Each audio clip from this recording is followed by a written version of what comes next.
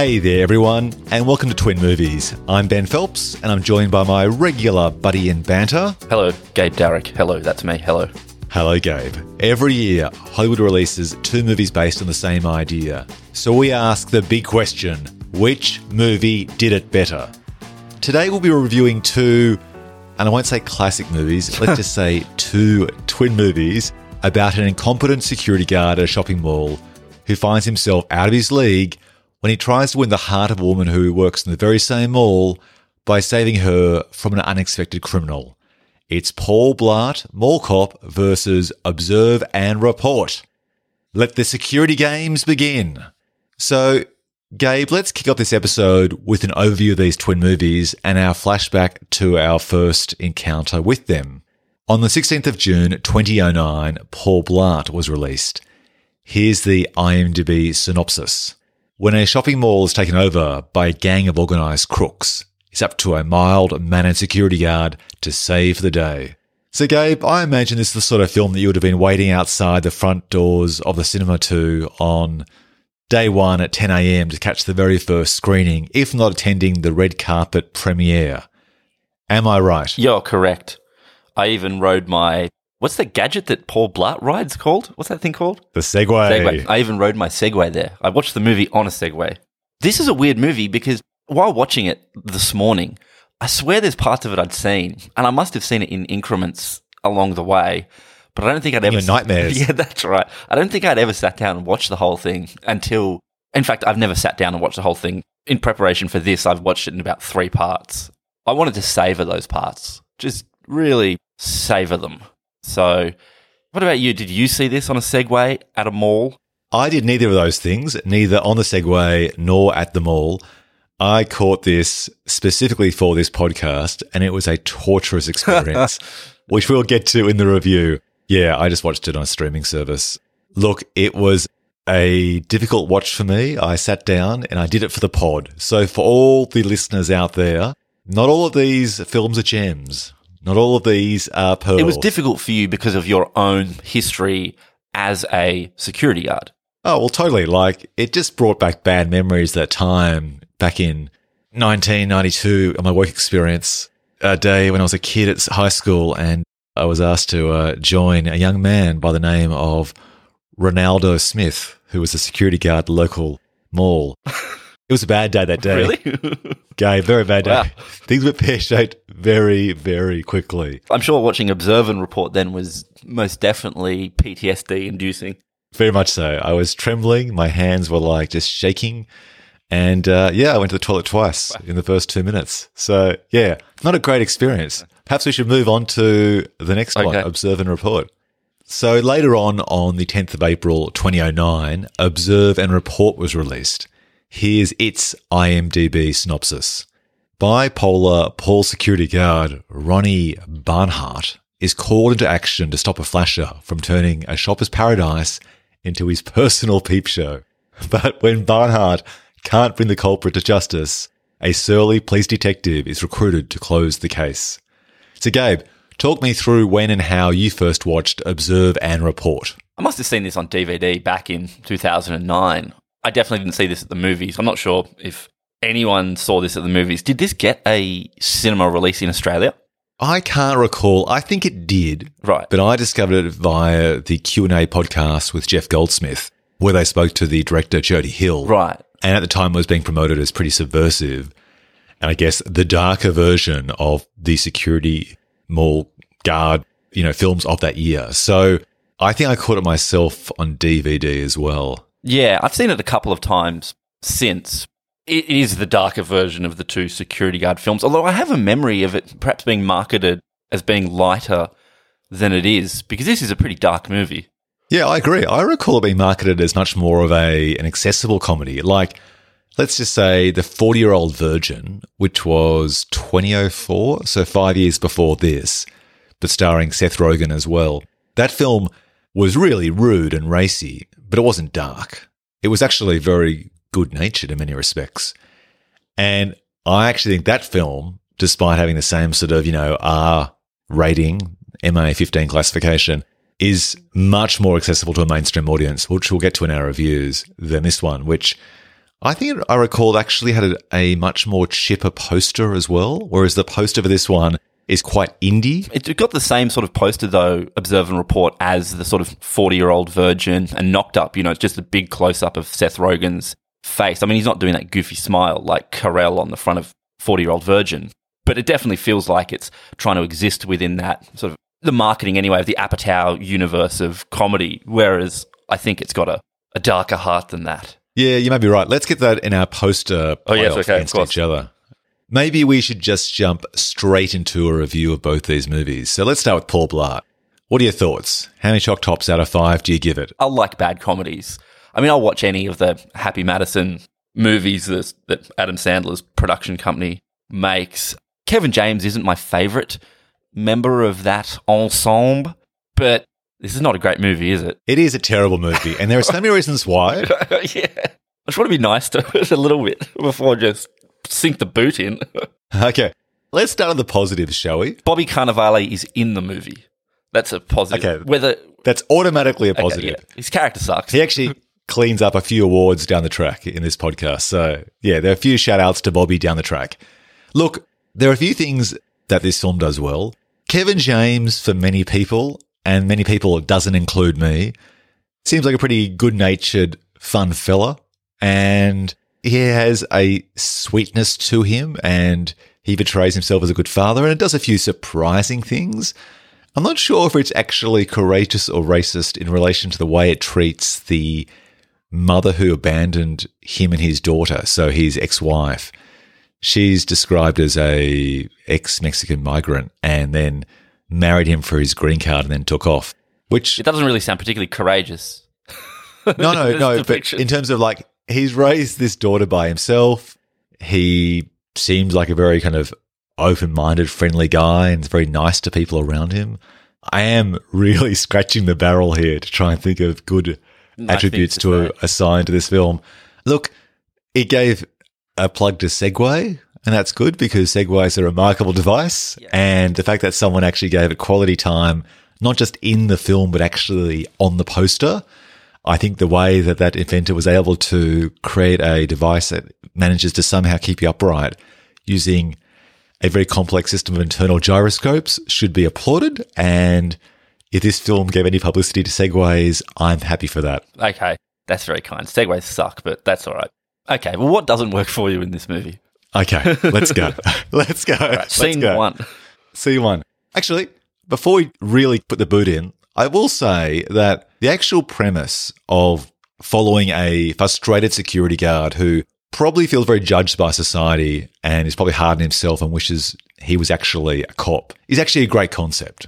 I think in some respects, this is actually the Die Hard formula, which is one of the awards in our podcast series, in that you have an ordinary person in an extraordinary circumstance, and he essentially rises to the challenge single-handedly most of the time to save a group of hostages or a damsel in distress in Observe and Report.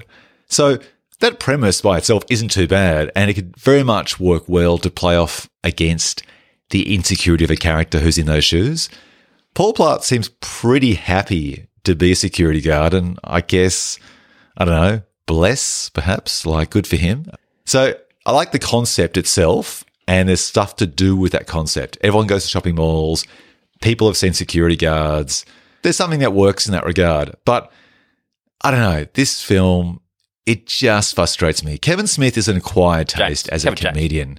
Kevin James. Sorry, Kevin. Kevin Smith's great. Get your fat white guys. Yeah, that's right. They all look the same. Kevin James is an acquired taste. I never got into his TV show called, King of Queens or something? No. Yeah, King of Queens. What was that? King of Queens. So I'm not the King of Queens. How great is Raymond, whatever that show's called?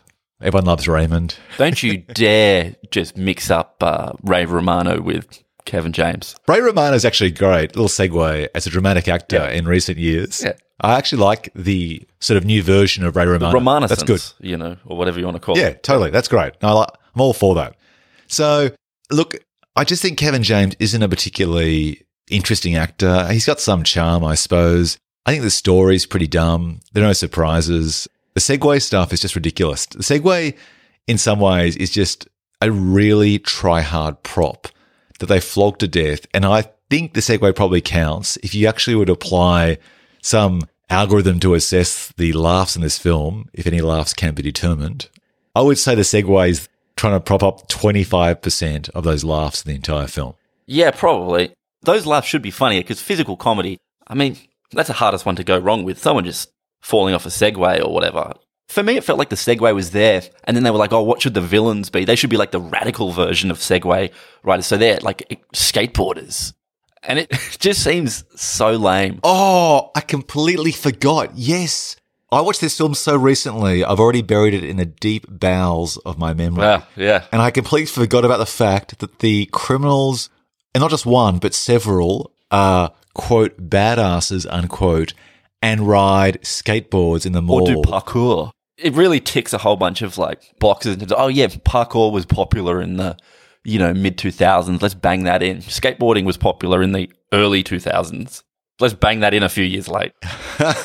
For the audience who hasn't seen this film so far, and we're going to save you the trouble of that and perhaps point you towards Observe and Report as the better of these two films that rely on the same premise. In Paul Blart, the criminals who ride skateboards for no particular reason. They've come to the mall with skateboards. Maybe they travelled to the mall on skateboards. It's unclear. Possibly. But they kind of all resemble Tony Hawk past his prime in that they're probably only about early 30s, but it looks just immature and silly. And this is coming from me, who actually rides an electric skateboard, but does it ironically and understanding that I'm more than a decade older than I should be to be on this little vehicle. To watch these characters in this film on skateboards, it does feel so try-hard. And I think you're right. They're trying to set these guys up as the triple X film type baddies, like that Vin Diesel film. They're the exciting, dangerous, sexy criminals compared to tubby Paul Blart, played by Kevin James, on his pretty unsexy Segway. Yeah, I mean, your electric skateboard should just be a topic of another podcast. That's a choice. But a choice is the worst backhand for saying it's a bad choice. Hey, look, you do what you got to do, man. You do what you got to do. But it's weird having these guys as the villains because it makes them, in a way, completely non-threatening. Totally. It's like this odd affectation. And look, absolutely no problem with skateboarding. I myself skateboarded for 2 years between 1995 and 1997. Could Ollie? The Tony Hawk glory years. That's right. But just them skateboarding around the malls, you just can't take a villain doing that seriously. And look, yeah, it's a comedy, so you might say, well, why should we take the villains seriously? But if the basic premise of the movie is, as you described it, he's this schlubby security guard who will have to rise to the occasion to beat the villains and no one thinks he can, well, at least make the villains a challenge and not a bunch of, like, over-the-hill skateboarders. And is there a BMXer? I can't remember. I don't recall a BMX, but what I recall is I watched it and thought, this reminds me of something goofy, but I just can't quite put my finger on it. And then by sheer coincidence, 5 days later, I watched Back to the Future 2 with my kids. And there's this scene where Biff in the future has this kind of extendable bat that comes out and these sort of shoes that grow where the sole increases. And he actually rides on a floating hoverboard to try and whack Marty McFly. And it's like fun and silly and very much in the spirit of being that sort of, when was it set, 2017 or whatever, like set in the distant future. And that's all fun. But that's a film set in the future with its tongue very firmly pushed into its cheek and suits the tone of that particular series. This film here, which is more naturalistic in comparison, it just seems silly. It just seems silly. And you're right.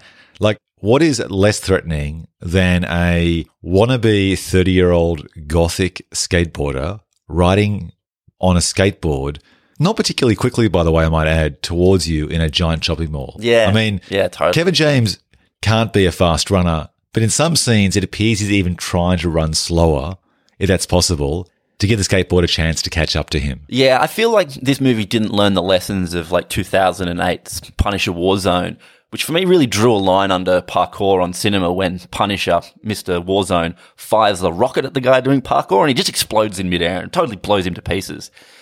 And to me, that's what parkour in movies should be. It's not the actual parkour, it's the person doing parkour being blasted out of the sky that people actually want to see. That's awesome. That's fantastic. And truly, watching this movie made me wish I was watching Punisher Warzone. Okay, what else? What else doesn't work in this film? So they don't have any interesting criminals at all. There aren't any interesting side security guards, like supporting characters. I don't find the lead actress to be particularly interesting. And I'm really surprised, actually, that Observe and Report got Anna Faris, who was pretty mainstream at that stage and had done a few of those teen comedies and so on, as the attractive love interest that's kind of way above, what's his name? Ronnie, in terms of being out of Ronnie's league. In this film, this is a film produced by Kevin Spacey. No, Adam Sandler. Right. I'm confusing all of Hey, them. listen, Sandman, if you're listening to this, I'm so sorry that he said that. You're awesome. Oh, jeez. Anyway. That name stumble just took a very dark path and went through various social figures who are infamous and famous for various reasons.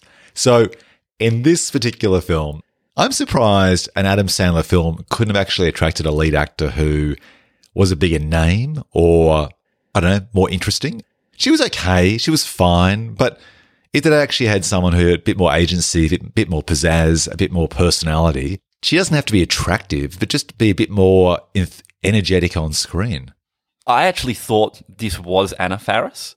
I was going to say, I can't believe that Anna Faris is in actually both movies. I actually thought the same I didn't thing. realize that until you just told me then. And I almost said earlier when you introed these movies, oh, and they both star Anna Faris.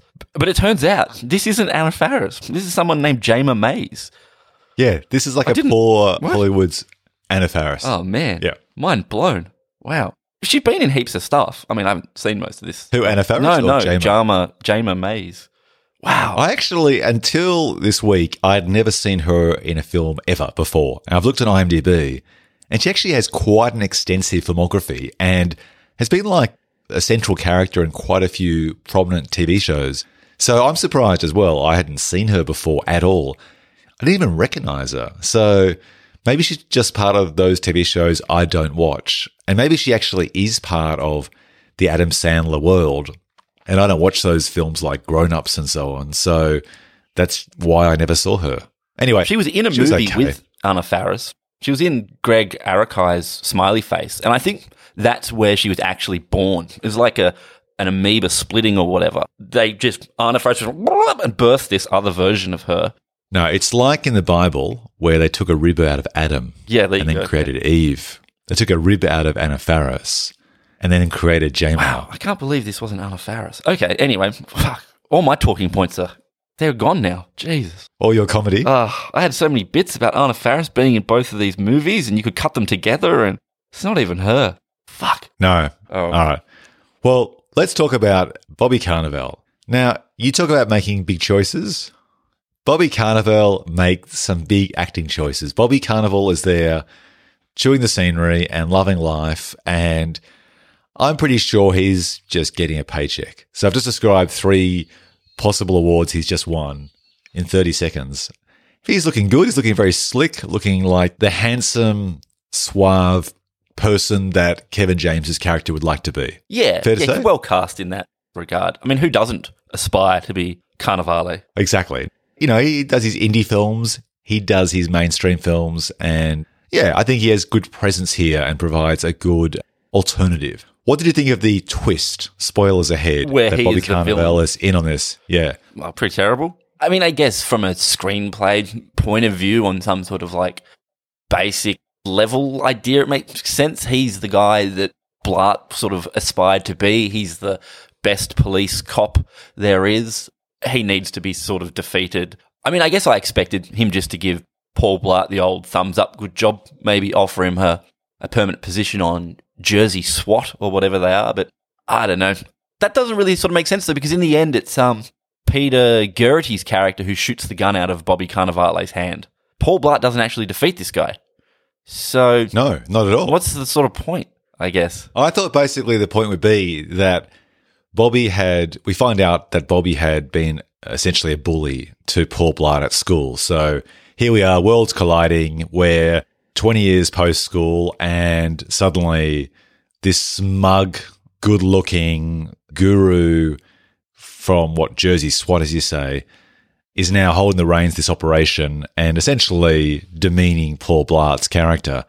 And so it makes sense for Paul Blart to basically save the day and also stop this bully from school days gone past. But you're right, that doesn't happen.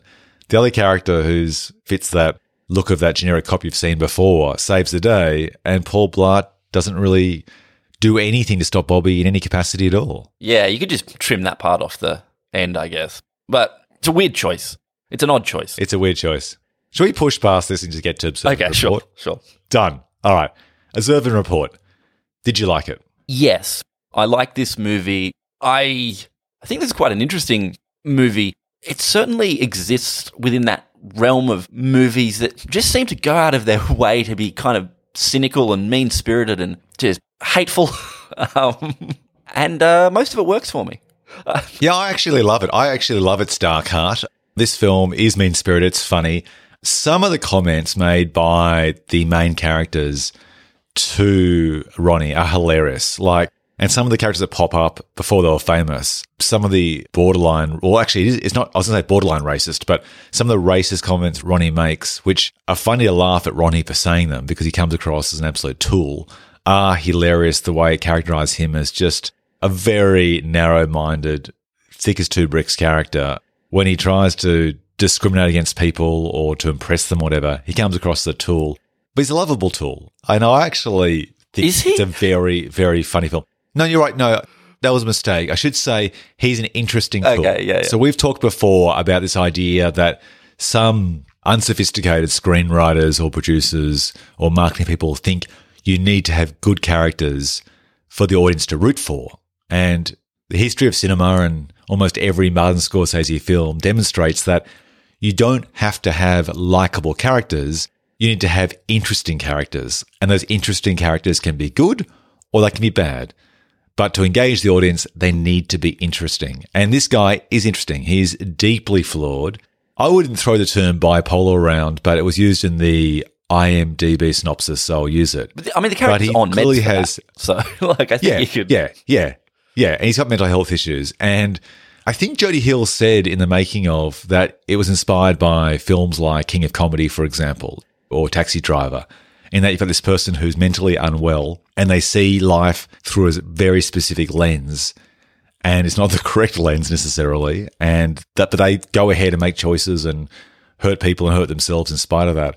And I just find this film hilarious. There are so many things that are odd, like the two twin security guards. Oh, they're great.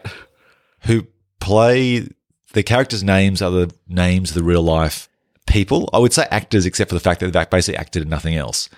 And they're hilarious. And I'm not sure where they came from or why they're in this particular film, but they're great. And there are just so many funny supporting characters like Michael Pena. Ah, so good. Ray Liotta sort of channeling some of his menacing characters from films like Goodfellas. Turbulence. Anna Faris doing what she does well. Turbulence. It's funny. This film is funny. The full-on frontal shots of the streaker at the end, where you see his gets his tackle big, out, fat, white belly and the tiny penis. It is just funny. And when that streaker starts in the first opening, flashing in the car park, it's just ludicrous and hilarious. And the film is very funny, and I actually think it's aged mainly well. We'll get to the date rape scene later, which was pretty controversial then, and it's arguably more controversial now. But all in all, I think it's a pretty courageous film. I think it's a fun film, and I like films that basically have interesting characters and a sense of darkness to them, and this does all of that. Yeah, it certainly feels unique in that it feels like Jody Hill was going for a pretty specific tone. I would say he nailed that tone, though it is definitely not a tone for everybody. Yeah, I agree. I like that the movie goes all the way with its ideas. And it's certainly, you're 100% right. It's particularly in light of the ending of the movie. It feels like Taxi Driver, was a huge inspiration. And I think it really gets right that idea of, that there's the security guards or people who are attracted to power, and those people aren't always of a state of mind that they should be given even just a baton and any sort of dominion even over something like a mall. So, yeah, I mean, it does a lot of the same beats as Paul Blart, but just better. The character of Ronnie wants to be a cop, but he can't be a cop. Yeah, I like it. Jesse Plemons turns up in an early role. Yeah, in terms of casting, I think Jody Hill, the director, did a great job in anticipating the expertise of some of the cast in supporting roles who have gone on to be main characters in films since then. So heads up to him and his casting director for spotting talent and including them in this film 10 years ago. I think the issue in relation to insecure security guards at shopping malls is interesting in both films, but explored better here because it ties into some of those concepts we've seen in films about the Stanford prison experiment and the idea that some people relish being in control. And for listeners who can't recall what the Stanford prison experiment was, it's that story you've heard before, I'm sure, where they took a group of young men, I think, in their early 20s or late teens, and they essentially created a faux prison environment where they split the group into two and they had security guards on one side and the other guys were playing prisoners. And what they observed over about a week is this really fast decline in terms of the way that people quickly threw aside their traditional moral compass, and the people playing security guards actually became quite sadistic. This is a generalization, but a lot of them became quite sadistic and really cherished the sense of power whilst playing security guards. And the prisoners became very subservient. And this only lasted like a few days, and they called the whole thing off faster than expected. And that particular experiment, that social experiment done at Stanford University, has actually been adapted into a film several times. And I think you see elements of the prison guard psyche, particularly in Observe and Report, in these lead characters, in that they're people who want to experience power, but maybe aren't the right sort of people you want to see have power. Yeah, that's right. I mean, I don't think we get any of that in Paul Blart, but this certainly does. But Observe and Report particularly does that. I mean, just spoilers. At the end, when Ronnie kills... Did he kill him? No, shoots, wounds the streaker. That's presented very heroically, and he gets his job back and so on. But essentially, he shot an unarmed guy in the back. I like the way that sort of is in the same way that Travis Bickle, that beat at the end of Taxi Driver, is played as if this thing he has done is heroic when it's far more sort of morally ambiguous than that. See, I didn't interpret it as heroic at all. I thought that when he did it, it's heroic up until he pulls the gun out and then pulls the trigger. But when he pulls the trigger and suddenly the slow motion stops and the guy just falls down, everyone around Ronnie kind of goes, what the fuck have you done? No, but I agree, but the character of Ronnie is given his job back. Oh yeah, after that. The character is rewarded for doing something yes. that, yeah, you're right, is not heroic whatsoever. And only because the streaker survives. Because initially the security guard head or the head of the shopping centre freaks out. But once the guy starts spluttering and it's clear that he's actually going to be okay, then it's great relief, and then they kind of go, okay, you're a hero for stopping it. Maybe you went too far, but you're a hero for stopping him. That's right. I like that. I feel I guess, on that level, this movie's not one for the depiction as endorsement crowd. Yeah, well, that's interesting, because we're doing this podcast around the same time that Joker, the Joaquin Phoenix film, is coming out. And so this is that whole issue, isn't it, about is depiction of something an endorsement of? And the answer, I will definitively say, is of course not. Yeah, no, that's right. It depends on the type of depiction. It depends if the violence is glorified, but just showing violence per se is not endorsing violence. It depends on how that violence is shown. That's right. And the movie, Observe and Report, definitely goes out of its way to present Ronnie as unhinged. He quits his meds. He has sort of thoughts of violent ideation. I mean, fuck, he beats up a shit ton of police. How does he not go to jail for that? Yeah, I agree. It's so bizarre. He's clearly mentally unstable. this is the hilarious part about this film being an indie film in many respects. I mean, it's made with a Hollywood budget, but it's an indie film in terms of sensibilities. And the fact that he actually at the end gets his job back and is rewarded isn't justified in any possible way because the guy is a loose cannon. But it is hilarious. And when he beats up all those security, all of those police who are trying to arrest him, quite reasonably, I might add. He beats them up reasonably, or they're trying to arrest him reasonably? The latter. Yes, right. And there's no comeuppance for him at all in any way. So, yeah, that's hilarious. I do also like some of the details with his mum. Oh, she's great. I find her hilarious. Yeah. It's one thing for him to be throwing away his medication, and that's not an excuse for his behavior, but it's a reason for it. But I also just love the fact that he has a mother who is not going to provide any foundation of stability in his life in any way or call him on any of his BS. She's just a functional, in fact, not even functional, she's an alcoholic who pretty much is basically a ball and chain around him and only wants to sort of mess with his life more by potentially fucking his friends. Like, it's just hilarious. But I also do like the plot with Michael Penna's character, who seems to sincerely quite like Ronnie, and you think, oh, this is great, like Ronnie's going to get a new friend, and this is fantastic. And then totally just betrays him. Well, he does send him the postcard later as just a little bit of attempt. What, a postcard, despite the fact that he almost lost his job, lost his friend, he's betrayed. That's hilarious. Like, that guy, Michael Penna, comes across as being a really lovable guy with that kind of high-pitched voice and so very soft and sweet. And then he basically just proved himself to be a really selfish bastard. So that's an unexpected turn as well. Like, you don't have these characters who have good traits, who try and redeem Ronnie, Seth Rogen's character, at all. They just kind of exist to be, like, they all seem like well-crafted, three-dimensional characters that have their own problems, and none of them are going to be there to help out Ronnie in any capacity.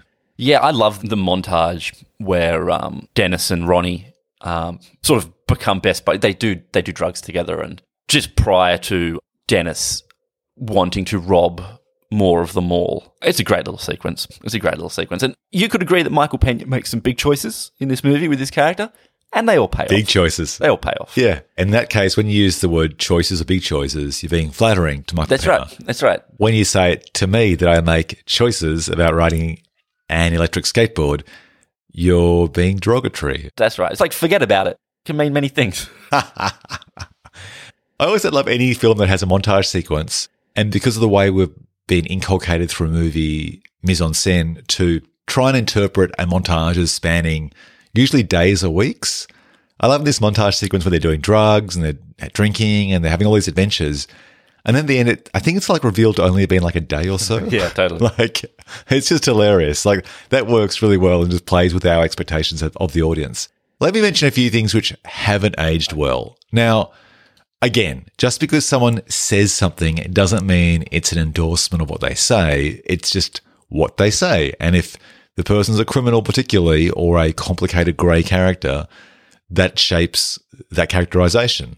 There are, having said that, some liberal uses of retard and faggot used in this film, which are so interesting to hear now, because even though the filmmakers aren't endorsing the use of those words, 10 years since this film was made have gone by, and I actually don't think you could have those words in a film today, even an indie black comedy, very easily, unless it was a film written by, who's the guy that wrote that film in Bruges? What's his name? Oh, Martin McDonagh. Yeah. Only Martin McDonagh, his brother, can get away with that type of language, or they might also use it with a little bit more sophistication. Because I agree, there is definitely some jokes in Observe and Report that feel like they're really only just going for shock at hearing something. Like, oh, wow, like a little bit of the stuff with Aziz Ansari's character, and like you say, using some of those terms, they just feel like, even by 2009, it felt like that was just a little bit, you sort of expect that from a movie in 2001, like Fast and Furious. Whereas here it just feels just a tad like, simply hearing the thing as a piece of shock value in comedy is kind of not enough. You have to subvert it and I get that the whole movie is a sort of subversion, but just maybe it's just not quite. Yeah, it's funny because in 2004, you had all of that kind of humour kind of like discriminatory language used, I think, by the Indian American older guy who works in the store with the characters. But I think he's the one who's using the language opposed to being used against him. Whereas this one here, Ronnie's actually making some pretty damn derogatory comments about the racial heritage of Aziz Ansari's character. And yeah, it does feel like a bit cringy, and in 2009 it would have stuck out a bit. It feels a bit cheap, and something that if you saw it in an Eddie Murphy comedy from the 80s, it'd be less surprising. Still not excusable, but less surprising. And to be fair, I guess, of the time in terms of its comedy norms. But yeah, it just feels a bit inappropriate in this film. And the other controversial part, of course, which received a lot of attention at the time, and I don't think would be included in the film if released in 2019, is the rape scene. Well, that sounds harsh to say that way, but it's a non-consensual sex scene. I believe the definition of that is Well, yeah. But I guess the way it's played is a bit more ambiguous. But yeah, it does feel like it's the way, because he doesn't actually try to get her drunk in for the reason of having sex with her. They're both drinking a lot, and then he gives her the medication that he himself has been having for his bipolar condition. But nonetheless, the outcome is that she kind of like loses her senses. And she does wake up and sort of say, "Why'd you stop?" Which kind of implies that she isn't necessarily against it, but nor does she actually explicitly agree with it. It's a bit dicey. And yeah, it doesn't age well at all. And I suppose the benefit of the scene is it does definitely characterize Ronnie, Seth Rogen's character, as being pretty morally messy and being a pretty kind of messed up character in general. So I guess that's the one advantage, but it is uncomfortable to watch. What did you think? I agree with everything you've said. I think if this film was released today, there would be some fair critical analysis of that scene and why was it included, because it essentially exists as almost like a punchline. And exactly, yeah, I don't know. It definitely is a little icky. I mean, it's a movie. The whole movie sits right on the edge of what sits on the edge of the darker edge of comedy. And I guess sometimes you're going to sort of tip over that edge, but that scene hasn't aged well. But, you know, it's in there and we can point at it and talk about it and agree. It's in the SWOT analysis of this movie. It's probably in the weaknesses column. So anything else you want to discuss in our review before we move on to a bit of behind-the-scenes trivia and the awards? No, tell me some trivia. So like we said up the front, Paul Blart was the first one released. But the story goes, told by Seth Rogen, that each film knew the other film was being made at the same time, and in a sense of camaraderie and so on, they actually sent pictures to each other just to make sure that people weren't, dressed the same way, scenes didn't look the same, so that at least if they were going to be making two films based on the same idea, it didn't appear that they would be too similar. Having said that, Seth Rogen contradicted himself in 2019 and said that he expressed anger at his discovery that Paul Blart had, quote, gotten the script and ripped us off, even though they're very different movies. One way or another, I'm not thrilled with Paul Blart Mall Cop in relation to how Observe and Report was received. Huh. So apparently they may have at the time pretended everything was A-OK, but behind the scenes they're both frustrated, and yeah, Seth Rogen actually thinks that their script was actually ripped off. I mean, it's one of those pair of movies that I'm surprised in a way that this movie hadn't been made before. And I agree, like you said earlier, I mean, it's essentially Die Hard or something, but just the idea of like a security guard who could never make it as a cop having to rise to the occasion to stop a bunch of criminals within a mall. I mean, that sort of elevator pitch seems like an obvious movie. Yeah, totally. I agree. Maybe it has. Maybe there's like some 1986 film, which is this movie. This is definitely one of those twin movies. That's funny that both these movies came out at the same time. And maybe Rogen's right. Maybe someone within the Happy Madison camp got a hold of Jody Hill's script and thought, hey, this is a good idea for a movie. But certainly we don't want to do the dark version of this. The dopier, lighter version will probably appeal to a much wider audience. Spoilers, it probably did. But yeah, it's just interesting that this hasn't been made before. Well, they often say, don't they, that the best ideas are the ones that you just assume have been made already because it just seems so obvious, but haven't been made, in which case it's a great sign it should be made. So I'm surprised as well. It just seems like a no-brainer. Interestingly, I think the best way to take this film is as a comedy, but maybe in our little pitch down the track, we can actually consider doing a drama version. Oh, yes. The White House Down or the Die Hard of Mall Cops, which would probably just be Die Hard in a shopping mall. Which would be Security, starring Antonio Banderas, released in 2017. Oh, really? Oh, there you go. Yeah. Okay. Here are a few more facts. Apparently, Warner Brothers was concerned about the dark subject matter and demanded the production team come up with a softer version of the film. But it wasn't until test audiences gave the edited, softer version poorer test scores that they decided to bring back the original version after all and release it in its original form. So, good example, if you try and dilute something that's been designed out of the gate to be a certain type of story, you're just going to basically have a Frankenstein film that isn't cute enough, and nor is it edgy enough. Yeah, I can't really imagine that version of this movie. I mean, I presume they're not talking about cutting it down to a PG-13 version. It's going to be about 24 minutes long. I guess there'd be nothing left. Maybe just sanding off the sort of maybe the harder edges. But yeah, what works for this movie is it goes all the way, right? Exactly. I mean, at least the director, Jody Hill, and the writer committed to this. Like, if we're going to do this type of story, let's lean into it and do the darkest, most controversial version of it, which they've done. So props to them for at least sticking to their guns, and credit to Warner Brothers for actually deciding that better release the edgy version than a 24-minute short film, yeah. which no one's going to see. Now, casting woulda, shoulda, couldas. So apparently, Jody Hill actually wanted Danny McBride in the role that Seth Rogen's in as Ronnie, but the studio wanted someone who was more bankable. So Seth Rogen got that role.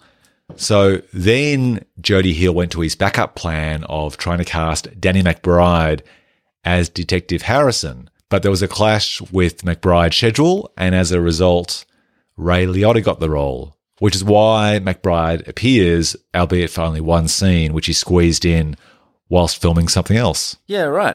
I mean, I don't think you'd want to change Ray Liotta. I think he's perfectly cast in this.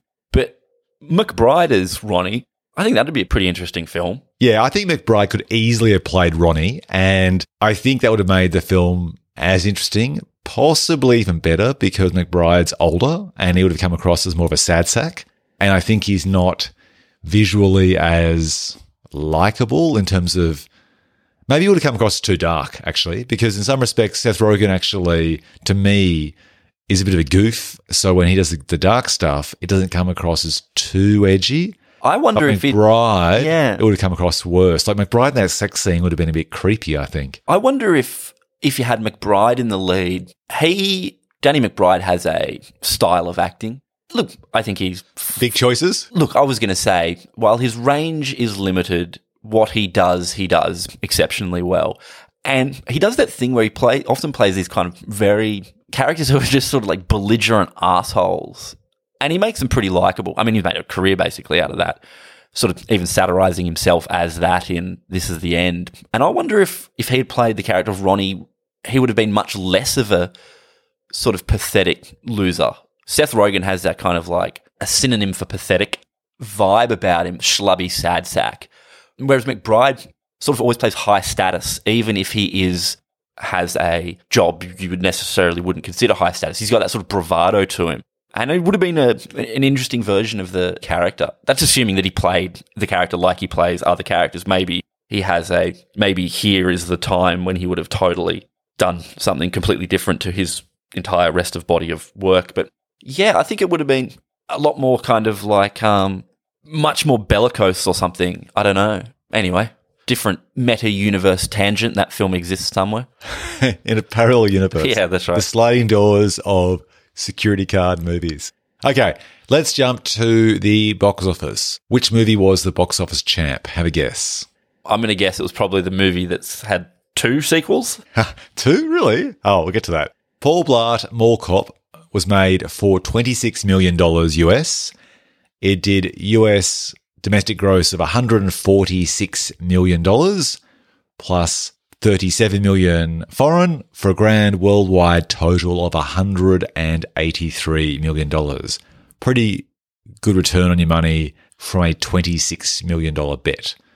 Observe and Report, made for $18 million, so similar budget, did $24 million domestically, plus only $3 million in foreign for a worldwide total of $27 million. So Paul Blart cleaned up. And actually, Paul Blart Mall Cop is Adam Sandler's most successful film made through his company. Really? Yeah. More successful than Grown Ups? Surely Grown Ups made more. It must have made up. Yeah, I think you're right. Maybe that was an old fact. You look it up for me in the meantime. Now, Rotten Tomatoes. Have a guess. Which one wowed the critics and impressed the viewers? I'm going to guess that both of these films were poorly reviewed. Yep. Paul Blart did 32% on the tomato meter with critics versus Observe and Report did 51%. And Paul Blart did 43% with audiences, which is pretty amazing given it made $186 million internationally, like in total, with a 43% score. And Observe and Report has an audience score of 37%, right, which surprises me. So basically, audiences didn't come out for the second Mall Cop movie, and if they did not like it. Right.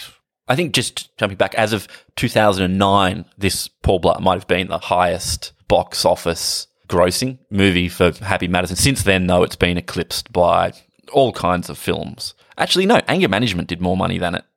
So, don't know where you got your that stat. It did do much better than Bucky Larson, Born to be a Star, though. So, all right, let's get to the awards. Ding, ding, ding.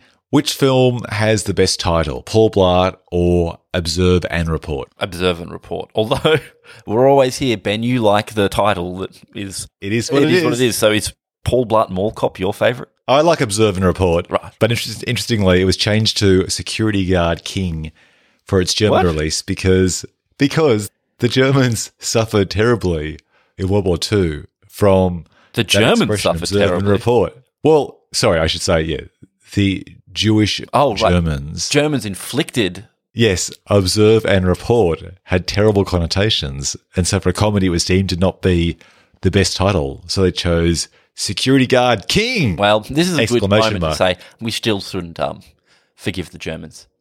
Moving on. Controversial take on a Two Movies podcast. That's right. If you'd like to know more about my opinion on should or should we not forgive the Germans, please check out my other podcast. It's called Should We or Should We Not Forgive the Germans for World War II and World War I. It's very niche. Yeah, well. Very niche. Yeah. So Gabe, they're demonstrating international diplomacy at the highest level. Right. That's Gabe's opinions don't reflect the opinions of this podcast. That's fine. Best poster. They're kind of similar, aren't they? No, Paul Blart has that goofy thing even on that Segway and just being a Isn't Muppet. that the Paul Blart 2 poster? I thought number 1 was just Kevin James staring out into space. You're right. Yeah, it's kind of actually a bit of an odd poster. It's just leaning in hard to the idea that Kevin James is trying to be serious. Right. Whereas at least the other one, to me, which has this sort of weathered look, that kind of like the creased poster look, I like much more. So I'm giving it to Observe and Report. You? Yeah, Observe and Report. Neither of them are particularly interesting. I wonder if there's some much more coolly designed one that some part-time cool graphic designers made, but we're not talking about neither of these posters is Jaws. I don't think Mondo is doing dedicated promotional work, retrospectives for Paul Blart, Mall Cop, or Observe and Report. So let's jump on to the Bill Fleck Big Break Award, named after American indie actors Billy Bob Thornton and Ben Affleck before they were famous. I had, for Paul Blart, I had Jayma Mays, who played Amy, who went on to do the TV series Glee, The Millers, and The League. And under Observe and Report, I had the two twins, John Ewan and Matt Ewan, who played the characters John Ewan and Matt Ewan, respectively. What? I mean, I haven't seen those guys in... What else did they end up doing? Oh, they're in some Arrested Development. They're in The Greasy Strangler. Not much. Not much. But they were great. So any opportunity for you to give them an award, I'll give them an award over fake Anna Harris. Done. The twins get the Bill Fleck Big Break Award. Okay, jumping on to the Before They Were Famous Award or the Blink and You'll Miss Them. I didn't have anyone for Paul Blart. There was no one recognisable that's kicked on. For Observe and Report, I had Jesse Plemons, who played the character Chuck. Yeah, I totally forgot he was in this, and he looks very young. I think it looked quite similar. Really? He's kind of got a skinnier head. Yeah, skinnier head. Yeah. I don't think as you get older, your head becomes fat. Of course it does. That's your neck. No, your whole head becomes fat. Your ears and nose never stop growing. Although, you did send me a picture of Gene Hackman earlier this morning, and he's definitely shrunk. He's shrunk. He got old, his head got fat, and then he got very old, and his head got little. So at 6 a.m. on a Sunday, I sent Gabe a photo from Instagram of Gene Hackman on an electric bike, and he looks like he's lost about 40 kilos. He's almost unrecognisable. I was actually a bit worried about him. And apparently he spends his time now just riding around on an electric bike in somewhere small like Anchorage or San Francisco or somewhere. And yeah, having lost all that weight around his jowls, I almost didn't recognise him. Fuck, someone's got to get him out of like Scorsese got Joe Pesci out of retirement for The Irishman. Someone's got to get Hackman out. Anyway. Well, it would have been someone like Tony Scott, but tragically Tony Scott's passed on. But he would have been someone who he might have come back for. So yeah, it's a shame. Okay, the Tommy Lee Jones Steeler Award, named after the iconic performance by Tommy Lee Jones in The Fugitive. Yeah, sorry, Paul Blart. No one stole the show in that film unless you can think of someone, Gabe, who stepped up above and beyond the small role and did a lot with a small or poorly written part. Yeah, Alan Covert, man. Who's he? He plays jerky security guard. Jerky security guard. You'd recognise him. He's in like all of, maybe you wouldn't recognise him. He's in all of the Happy Madison movies. Maybe most famously as a sort of hobo caddy in Happy Gilmore, but he produces a lot of Adam Sandler's movies as well. Okay. He's in Grandma's Boy. Wow, you're naming all the classics. Okay. Hey, man, all right. Grandma's Boy. Grandma's Boy. If I keep saying it, Grandma's Boy. Grandma's Boy. Well, for me, Observe and Report takes it for two reasons, for two people. Aziz Ansari playing Saddam and Danny McBride playing Caucasian crackhead. Yep. Small roles, did a lot with them, a lot of fun. Okay, but so we can't give this one to Michael Pena? Ooh. Was that just... Okay, that's fine. You can if you want to. I had him up later on for Chewing the Scenery. I'm giving mine to Alan Covert. Hi, Alan. Okay. Either way, Observe and Report wins. Okay. The Dustin Diamond Award. Fuck. Who didn't kick on? Now, I had the director of Paul Blart, Steve Carr. Have you seen his IMDb filmography since this film? No, did he not do good. What is so let me read out the films that Steve Carr did before Paul Blart, okay? Just to give you an idea. Okay. So he did the ones that are most notable. He did like a few Jay-Z music videos in the late 90s. That's pretty good. Okay. Does Dr. Dolittle 2, big film. Does Daddy Daycare, pretty big film. Does a film called Rebound, which has Martin Lawrence, okay? So does the sequel to Paul Blart. No, doesn't do the sequel to Paul Blart. And then basically does nothing at all, like terrible TV, terrible videos. And most recently in 2018 did a TV movie of Freaky Friday. Like just terrible. It's interesting because the Happy Madison guys sort of seem to bring their directors back a lot. So yeah, maybe they just didn't have a good time with Steve. Maybe Steve didn't deliver the goods. Did he not deliver the goods? Do you think? Well, it wasn't Adam a great film. What is this? What would it do? I'm doing the Adam Sandler hands. This is my shit Adam Sandler impersonation as you're watching. Love the hands. Imagine them. I also had then the Ewan brothers. They've done a few things, but not much. They've done like a few small roles, but I thought they were funny enough to have actually done more with their careers. So, I don't know. I'm going to give it to the director, Steve Carr of Paul Blart. Steve, your Dustin Diamond Award will be waiting in Australia for you at a time that is most convenient. The winner Chicken Dinner Award. Who came out on top of each of these movies? So, I actually had Kevin James. He wrote it, he stars in it, it made a mozza, he got a sequel, and it kind of pushed his career beyond his King of Queens TV series. So after this, you're a movie star, Kevin James. That's what they said to him. He said, you conquered TV, That's right. Now you've conquered films. What's next? Exactly. Stunts. Well, that's what he did next. He did that movie, Here Comes the Boom, where he became a UFC fighter or whatever. Really? Yeah.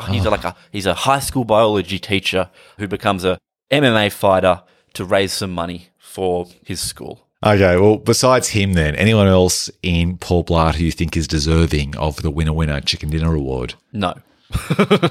Okay. And then for Observe and Report, I had director Jody Hill, who went on to make Eastbound and Down and Vice Principals, which I think means that he did the best in that film and got the most out of it afterwards. Yeah, I would guess that for someone like Seth Rogen on his trajectory as a movie star, Observe and Reports probably would be a movie that the executives would not look upon fondly. There would be a blip on his upward trajectory. Whereas, yeah, like you say, Jodie Hill went on Eastbound and Down, a lot of rulage in that. Vice Principals, great show. Okay. We're giving it to which one, Paul Blart or Observe and Report? Aren't we giving it to Jodie Hill? Done. Best Dialogue Award. What's your favourite quote, if any, from Paul Blart? I have one line if you want to hear it. Okay, I'd guess. It's when they're fighting and he headbutts him and he says, "No one wins with a headbutt." And it's not particularly funny, but I've always thought that. That no one wins with a headbutt. Yeah. That's not true. Look at bloody soccer hooligans. They're always headbutting people and winning. God, Paul Blart, you can't even get that right. It must hurt them, surely. Yeah, terrible. What about Observe and Report? I didn't really have any that sort of jumped out. Oh, okay, I love the line. There was the one where Saddam, played by Aziz Ansari, says, "Why the fuck would I want to blow up the Chick-fil-A's? It's a fucking delicious burger or something." Oh, yeah. That's funny. I like Ronnie's mum saying, "I just want you to know I'm ready to make a change." And Ronnie says, "You're going to stop drinking?" And she says, "I'm switching to beer." I thought that was great. Actually, that's my favourite as well. Okay. For me then, based on that line alone, Observe and Report wins. All right. The Nicolas Cage Chewing the Scenery Award. For me, that goes out to Bobby Carnival and Paul Blart. And then in Observe and Report, I've got Michael Pena. Oh, it's Michael Pena all the way. He's relishing it. That wig he's got on, the sunglasses he drops to the bottom of his nose to look over. Just amazing. Michael Pena all choices. Day. Done. All right. The Taking a Paycheck Award, which speaks for itself. I was going to say Ray Liotta in Observe and Report. Really? Ray's got to pay some bills. He probably does. I love Ray Liotta, but I'd imagine he's like on marriage number 6 and he smokes like 9 packets of cigarettes a day. Yeah. That's the way I'd like to think of Ray. And that's not a knock. Love Liotta. You like cigarettes or you like No, I like Ray Liotta smoking cigarettes. Oh, right. Okay. I also said Bobby Carnival for Paul Blart. I'm thinking Bobby made more money from Paul Blart than he made from the station agent. Yeah, probably. All right. So let's give it to Ray Liotta. The Stephen Tobolowsky Award for the Hey, It's That Guy Award. I had Paul Blart, I had Peter Garrity, and Eric Avari, who played Vijay. Do you know him? No, who's... Bald guy, white beard. You'd recognise him. And in Observe and Report, I had Patton Oswalt in a small role as the toaster bun manager. Oh, yeah, he plays an arsehole, right? He's good in that as a prick. Yeah. And, Eric Avari, very recognisable from The Mummy and Stargate. Sure. So which one are you going for? Paul Blart or Patton Oswalt in Observe and Report? I'd just give it to Mr. Oswald. It's nice to see him playing a dickhead. Done. Dickheads don't always come last. The Delroy Lindo Award for great actors who aren't cast often enough. So I had, is it Keir O'Donnell, who plays the lead baddie, Vec Sims in Paul Blart. I thought he was pretty good. And I have in Observe and Report, the one guy I know you will say is definitely not cast enough is Michael Pena playing Dennis. And by not cast enough, you mean he should really be in every single movie. Yeah. Then give it to Mike. Done. The Memphis Reigns Award, inspired by the absurdly named character played by Nicolas Cage and gone in 60 seconds. So for me, this is easy. This is Paul Blart.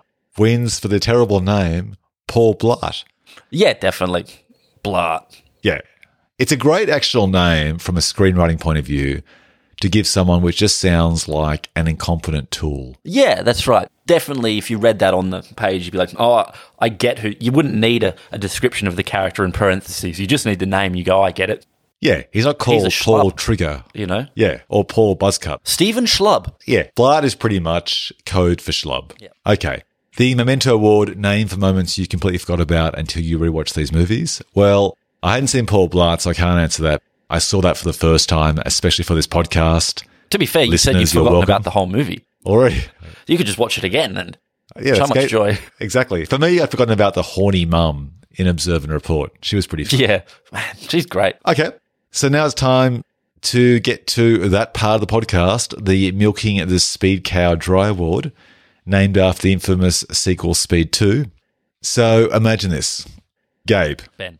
We have an opportunity to make a sequel to one of the twin movies about incompetent security guards. It's either Paul Blart or Observe and Report. Now, Paul Blart has already had a sequel, which means really we've got to either do a sequel to Observe and Report or do another sequel to Paul Blart. Which one do we go for? What is the sequel? Is the sequel to Paul Blart, he's just a security guard again, doing more security guarding? Can't recall. Right. Don't care. Okay. So, I mean, I guess the reason I ask is because I feel like you'd want to, like you've done security guard. What would be the next step up of this? Either of these characters, I guess, being well out of their depth, wanting a position of authority and abusing that. Okay, well, here's the pitch for the synopsis for Paul Blart Mall Cop 2. And we can work out if we want to do a Paul Blart Mall Cop 3 and take this story elsewhere. After 6 years of keeping our malls safe, Paul Blart has earned a well-deserved vacation. He heads to Las Vegas with his teenage daughter before she heads off to college. But safety never takes a holiday when duty calls, and Paul Blart answers. Okay. So essentially, it's basically taking the same premise and placing it elsewhere outside a shopping So mall. they've just done the Die Hard thing, like, oh, how can the same thing happen to the same guy twice? Exactly. Thrice. Twice. First of all, which one are we going to do? Paul Blart 3? Because I'm thinking the studio wants Paul Blart 3 more than they want Observe and Yeah, Report. but you know what? The studio doesn't know what they want until you give it to them, and then it gets put out there and makes $1 trillion. So, like, surely the character of Ronnie is a more interesting character to take somewhere else. Okay. We don't want to just rehash. We don't want, Ronnie goes to Vegas or Ronnie goes to, and just the same thing happens. I'm thinking, take a page out of the Ernest movies and, like, Ronnie joins the army or something. How about this? What if we do a spiritual sequel, but with Michael Pena instead? Oh, I like it. So we do a sequel to Observe and Report. Seth Rogen isn't available. We decide that he wants too much money. Fuck. So we go to the guy who's not cast enough, the guy who we always think should be in more films, and he himself could be Ant-Man rather than a supporting character in Ant-Man. We go to Michael Pena and we say, Michael, we want to do a film following your character in a sequel. Maybe it's a tale of redemption. Oh. It's going to be as dark as Observe and Report. It might even expand into being a TV series on Netflix. Who knows? But where do we go with a Michael Pena Observe and Report sequel? Well, what was the last we heard of him? He did say he was sorry for the way shit went down. And he took off with all the money and was going to live happily ever after on the lam. Party in Mexico. Okay, so he's on the lam in Mexico. Okay. Is there enough of his character to make a full film about? I mean, he's funny and he's got skills. He's got robbing skills. Like, maybe the money's run out. He's got to pull off another mall heist. So what if he has got a job at a mall with the plan of pulling off another mall heist, and then he calls on Seth Rogen's character, Ronnie, to join him, and they'll let bygones be bygones, and this time Ronnie will actively participate in the heist, because the heist is to take money from a corrupt shopping mall owner who doesn't deserve it. It's like the pitch of Fast Five in the Fast and Furious films. Take the money from someone worse than you. Okay, I feel, though, that Seth Rogen's character would still feel like a law was being broken and at some point potentially reveal himself as having gone undercover. So, there's some allegiances flipping. So does he come down and help out initially and then reveal he's actually going to arrest his old friend? Initially. Just one question. Earlier, you said Seth Rogen turned us down because he wanted too much money. Is it like Danny McBride has now taken over the role? Oh, yeah, we possibly could. Or we just basically pay Seth Rogen less because he's only he's only shooting for 5 days. Oh, it's an extended cameo. All right. Yeah. Yeah, so what? So Michael Pena wants to take down the corrupt rulers. Is it a shopping mall in Mexico? Yeah. Okay, so in a violent part on the Mexican-American border. I don't know. Oh, so Sicario meets Observe and Report. Rambo Last Blood. It's a bit dark, isn't it? Yeah. Controversial politics as well. I mean, I guess it could be like in the sequel to Prison Break, the TV show, right? You had the first few series in American jail, and then you mix it up by going to a South American... Was it a South American jail? I think it was a South American jail. I don't know. Yeah. Anyway, nor did I. But the owners of the new mall in downtown Juarez, they could be white Americans from across the border. And so in that way, Michael Pena... And they're exploiting people? Yeah, of course they are. Okay. And they're exploiting the local Mexican workers So Michael Pena, with a sense of justice, has now gone undercover to do the same thing he did in Mall Cop. No, the same thing he did in Observe and Report. And what happens then? Is it basically a heist film? So if the first film was basically like a Die Hard-esque film, an ordinary man in extraordinary circumstance, the extraordinary part being the fact that Ronnie was trying to catch a streaker, and the ordinary part being that Ronnie was just a sort of humble security guard. Is Michael Pena just an ordinary guy pulling off an extraordinary heist? He's not an ordinary guy. He's got a problem with heroin. He's got a problem with actually doing things for the right reasons. He's a morally conflicted character. And does Seth Rogen's character join him or not? Yeah, he may as well for a few minutes. And you throw in Danny McBride's character there as White Crackhead. He's running them all now. He's the big bad. Okay, he's the baddie. Yeah. Okay, he's taken his drug money, moved south of the border, set up this, and now... He's using the shopping mall as a way to move drugs across the border. And what goes wrong with the heist? What's the unexpected challenge they have? Surely they need to overcome themselves. Like I said, Michael Pena, we've established, he's a fiend for drugs. Perhaps he, not unlike, say, Ben Mendelsohn in that Brad Pitt movie, Killing Them Softly, the night before the big heist, he's doing a bit too much smack. Okay. So then what's the third act challenge? What turns things towards the end when he realizes that, is it himself? Is he let down by his own drug addiction?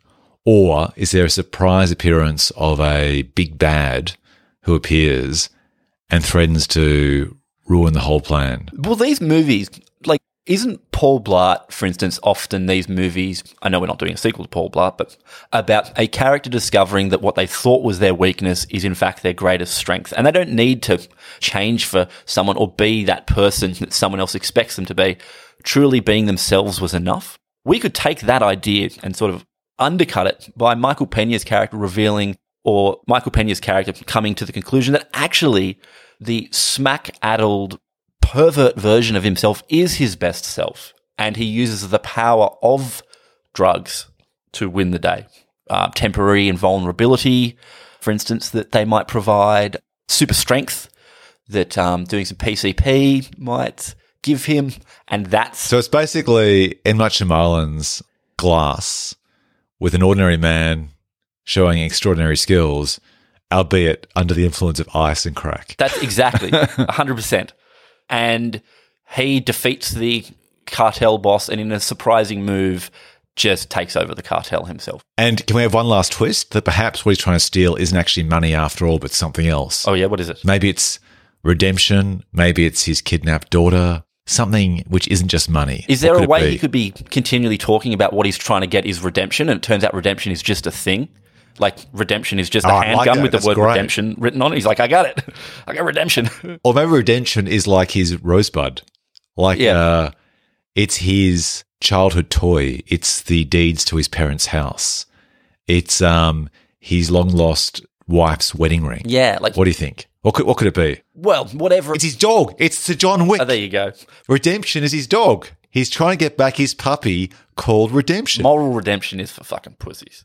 But a little puppy called Redemption. Oh, yeah. No, that's great. Who's excellent. Yeah. And we need a title before we finish this. The producer's looking at his watch. He's tapping his toes. We need a title. Observe and Report, Mexico? Taking sort of a page out of those. What's that TV series about the, Colombia and the Medellin cartel when they just did on Narcos. So it's just like, you could just call it. Or Sicario, Day of the Solando. Yeah. Dennis. Dennis. Dennis. Done. Dennis. A movie called Dennis. Okay, we're going with Dennis. All right.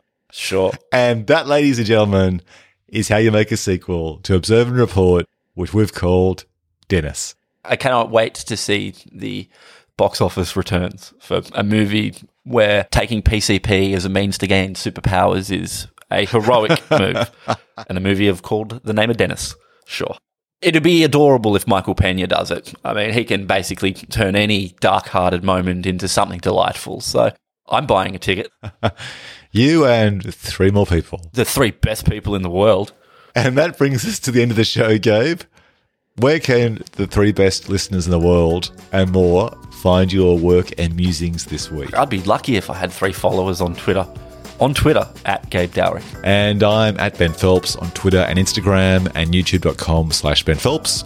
You can find all my podcasts there, including this one, Twin Movies, in all the usual places, Apple Podcasts, Spotify, etc. Thanks for listening, folks, and we hope you enjoyed the show. Take care and stay tuned for another exciting, dazzling Twin Movies battle very soon.